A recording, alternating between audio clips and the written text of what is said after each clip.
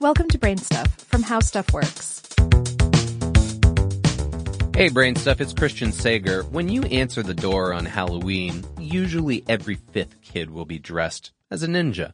There's just something about the legend of the ninja that captures our popular imagination. But just like those other legendary figures, our image of the stealthy Japanese warriors is based largely on nuggets of historical truth buried under mountains of myth. But we may soon have more clues to the real origins of the ninja tradition. And that's in part because in July of 2017, a Japanese university announced the opening of the world's first international ninja research center. That's right. Mie University is located about 40 miles southwest of Kyoto, where the first and most famous ninja school may have existed in the 16th century. The new research center will house not only historical documents related to the ninja, but also hundreds of novels, movies, and cartoons that have helped to forge the modern image of the black-clad assassin. Now, Stephen Turnbull, a historian of Japanese military history, gave the inaugural lecture at the opening of the research center and has written more than 75 books on samurai and Japanese warfare, including the forthcoming The Ninja, Unmasking the Myth, which is due in November.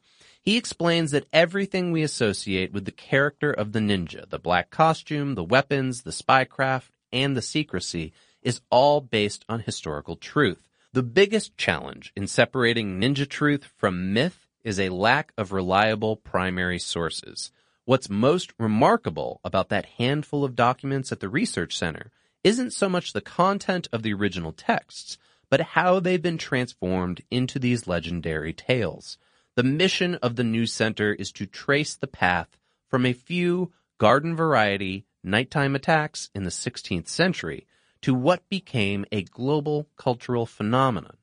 The birth of the ninja myth starts with those exaggerated shinobi stories of the 17th century, spread by members of the Japanese warrior class, who were feeling a little underappreciated since widespread fighting in Japan largely ceased by 1615. Next were a series of 18th century military manuals concerned with spying techniques, which mentioned the importance of operating in disguise. Around the same time, Japanese artists created some famous woodblock prints of people dressed in black carrying out assassinations. That's where Turnbull believes the idea of the black ninja robe took hold, even though the prints weren't specifically about ninja at all, just secretive attacks. The modern ninja legend was sealed by the 1962 film Shinobi no Mono, which depicted everything we associate with the ninja myth: the black robes and specialized weapons, a strict code of secrecy, almost superhuman martial arts skills, and selfless sacrifice. Today's episode of Brain Stuff was written and researched by Dave Roos, produced by Dylan Fagan, and for more on this and other topics, please visit us at howstuffworks.com.